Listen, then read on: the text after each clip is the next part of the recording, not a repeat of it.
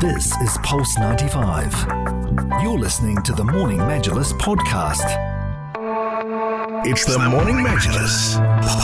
It's the Morning Majlis, and if you fancy doing something different this weekend, something a bit more that blends cultures, lots of cultural understanding, lots of ideas being discussed, then you've got to go over to the country-focused conference. It is called the Colourful Threads. It is the interwoven worlds of art and culture in the Western Indian Ocean, taking place at the Africa Institute. And to talk to us in greater detail about this event and how the public can take part in it, we're very kindly joined by John Thabiti Willis, who is the Associate Professor of African History at the Africa Institute. A very good morning to you.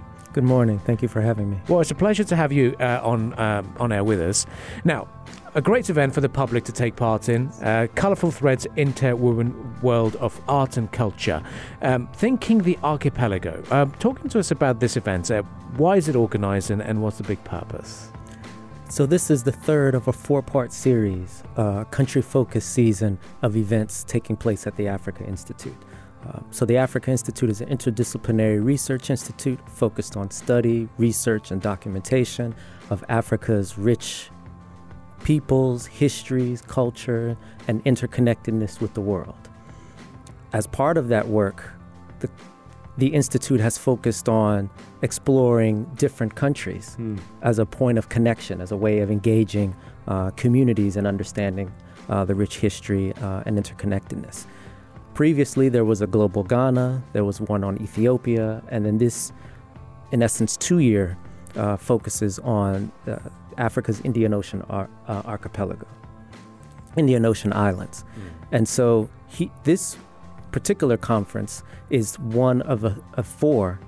Others have focused on reimagining mobilities, movement, rethinking boundaries and borders, slavery, the legacy of race and slavery in the Indian Ocean region, this on art and culture, and given the importance of art here in Sharjah, the way in which art is robustly supported and engaged, it's only fitting that the Institute would engage this important dimension. And as an avenue through which to bring and to connect with the community, right? That art is something that is so accessible and offers opportunity for reflection with communities. In particular, in terms of art, you're going to see photographic representations, you're going to see cinematic representations, you're going to look at architecture and the ways in which various communities and commodities have been part of the development of architecture here within Sharjah. So it provides a wonderful opportunity for people with a range of interest to be able to come together. The Africa Institute sees itself as deeply invested in connecting with the community, so anyone can come to Africa Hall and to the Africa Institute at the Khalil Muhammad School, where these activities are taking place over the next few days. I think it's only rightly so when we're talking about art and culture that Sharjah is involved, because we know how heavily of an importance they put on those two as well. I'd love to know from you and the Africa Institute, how has the level of support been from the Emirate of Sharjah in supporting the Africa Institute? Well, it's been tremendous, right? And you can see that in terms of both the involvement of faculty from the Africa Institute, for instance, in the Sharjah biennial and in the March meetings, etc. But you also see that in terms of the ways in which those venues provide opportunity to connect with folks at the Africa Institute as well. And so you can see that in terms of the way in which art and culture is such a part of the programming that takes place at the Institute as well. In terms of the timings and you know, what do the public need to know before going over to this event, and what should they expect to experience? So the events start about 10 o'clock. Okay. They go till 4 o'clock. Oftentimes there is evening or a late afternoon or early evening film exhibition that you also see. Individuals can also access via online, following the YouTube channel, following the website, africainstitute.org, and register for access as well. So there's a number of opportunities for people to who may have limited time, right, to be able to come and partake and engage in what's happening at the Institute. And to any listener out there who hasn't heard of the Africa Institute here in Sharjah, what is their vision? I know that you were saying about teaching and education, and you have a diverse faculty that really focuses on teaching language, I believe. Yes. What is the vision of the Africa Institute here in Sharjah? Thank you so much. Great question. So engaging the community, language is a key part of that in terms of the teaching of African languages, and seeing Arabic as part of that, because people often report that there aren't that many opportunities even to be able to get instruction in Arabic, right? So this provides a wonderful opportunity to engage in Arabic as well. Documentation, so documenting, the Institute publishes research, publishes important work related to the study of Africa. It also sees itself as a place for people to come and study.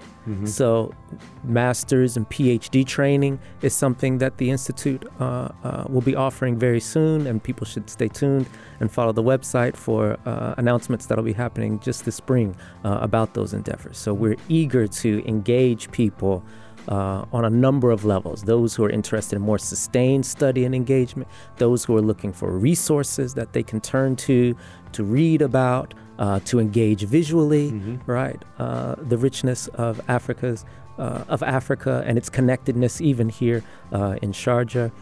So that's part of that larger vision of research, of study, of documenting of Africa. It's exciting, isn't it? Now to look forward to some more options to pursue the higher education and at the Institute as well. Now, in terms of your publications, we do know that there is the Monsoon Journal. There's a big focus on the Indian Ocean Rim. Can you talk to us about the significance of the Indian Ocean islands that you've got in Africa, and what was the journal looking to address? So this is a journal that is going to be a leading journal in the field of Indian Ocean studies.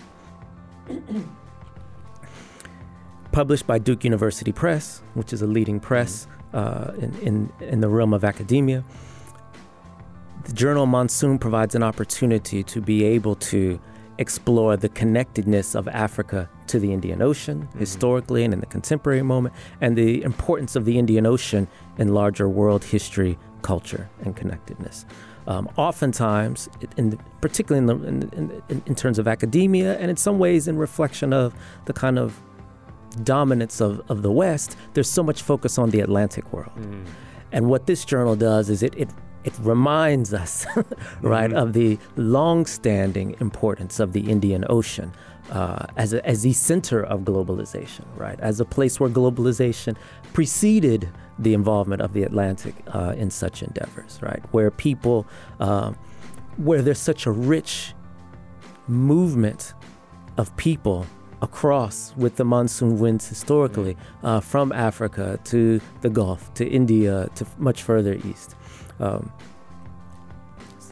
Do you when you elaborate on that, and what stands out to me is it's a bit of an untold story, and it's a vast story. Just from reading here, you're looking to talk about how it stretches from the East African coasts of Kenya, Mozambique, all the way to other parts of Africa as well, with many countries to name. That's such a vast topic.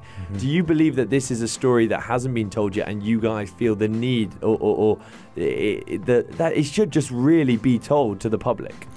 Yes, in terms of to the public, yes, this is an important story that hasn't gotten the attention that is so important for the public to know about, to engage, and particularly as we think about the ways in which in the past 50 years this region, right, has been of such global importance to trade, to politics, right, to religion.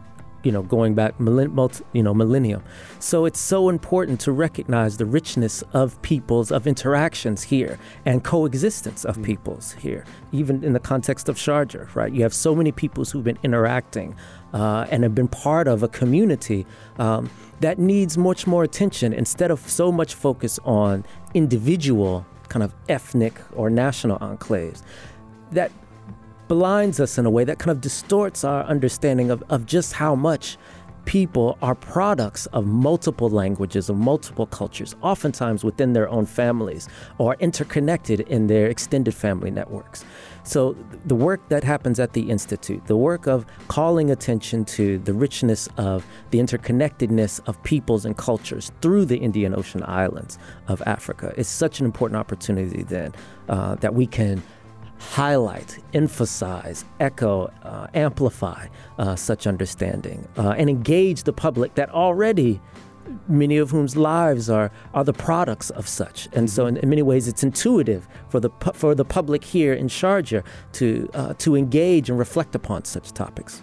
Amazing. Now, people listening to us today will be thinking, do you know what? When you talk about African studies, you think of SOAS, for example, in London. How about I consider Africa Institute and get a course signed up there? So in terms of the accreditation, if you can just elaborate a little bit more about, what kind of courses they can apply for. Do you have to be of a particular background to even sign up for these courses? And you've also got language courses on offer, which is quite interesting. Yes.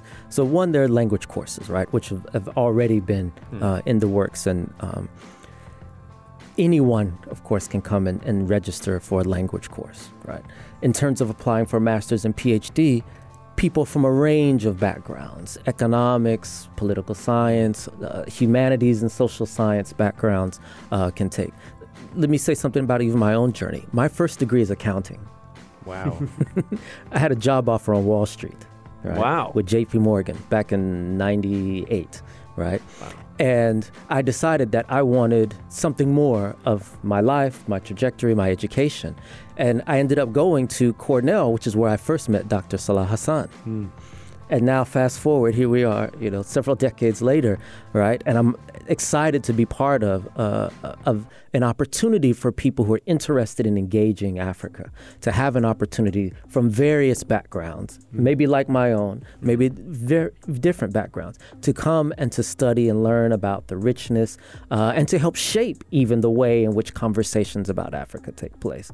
Part of what's happening here is an opportunity to think about what does it mean to study Africa as we sit here in Sharjah, as we're here in the UAE, as we're here in the Gulf looking out, right, and seeing the movement of peoples, right, the way in which African cultures, languages, music, arts have been influential here, right, have been part of that movement of through the monsoons historically here, connecting to Africa and even to India, etc. So again, there's just such a rich opportunity for anyone interested in the study of Africa, right, to be able to bring their own interests, their own questions, their own curiosities, to be part of the conversation. I think it's an opportunity for education at the sole purpose of it, really, and especially one of them being the full panel discussions that are on place with, or going to be hosted by scholars who are coming from across the globe. I'd love to ask you personally, which panel discussion are you most excited about? Gosh, that's a difficult question, right? Because some of my scholarship engages gender, right? And so I'm very interested in some of the conversations about gender that are happening in the first two panels of the event. There's a panel that's going to engage the importance of women in Omani Swahili and its influence here within the Gulf, right, which I'm particularly excited about, right? There's panels that are focusing on, again, film and photography, right? And one of my interests has been documentary filmmaking, right? I'm interested in doing a documentary on African involvement in the history and memory of pearling here in the Gulf. Right? Which is a huge topic as well, Right, and so, so thinking about, how people engage in the work of filmmaking, documentary filmmaking, right, is something that interests me as well, right? Wow. So I think, those are two topics that are I'm particularly passionate about. So but I think this, go ahead. Yeah, so lastly, if you were to let people know about how to sign up, even virtually, if they were to join the conference, because it does sound very interesting. And sadly, some people might be traveling, might be doing something over the weekend, but want to stay in touch. What's the process, and how can they even attend in person? So one, they can go to the website, theafricainstitute.org, right? They can sign up. There's a link right there for a country-focused season conference and sign up right there, right? Just enter their email address and their name, right? And they'll get a link and be able to view virtually what's happening, right? And be a part of the event that way. Of course, they can come right on down. They can look at the conference program that's available there on the website and then decide, how they want to allocate their time in terms of coming down to the Institute and participating in person, right? So there are two, ways of which people can really engage. And discussing the future in terms of programs and initiatives that are linked to the country-focused season, can you give us a little bit of an insight into what the future holds? Yes. So next summer, we're going to be traveling to Mauritius. Ooh. Right. And looking at ecology as well. So again, it's been exciting to be part of such a country-focused season that involves engaging directly people here in Sharjah with an opportunity for scholars from around the world to come here, but also to travel to places on the continent like Zanzibar last summer and like Mauritius next summer to be able to participate as well. Wow. Well, thank you so much, John Willis, the Associate Professor of African History at the Africa Institute, discussing the colourful threads that is kicking off tomorrow and running all the way up until the 16th. Thank you so much for spending some time with us this morning. Thank you so much. This is Pulse 95. Tune in live every weekday from 7 a.m.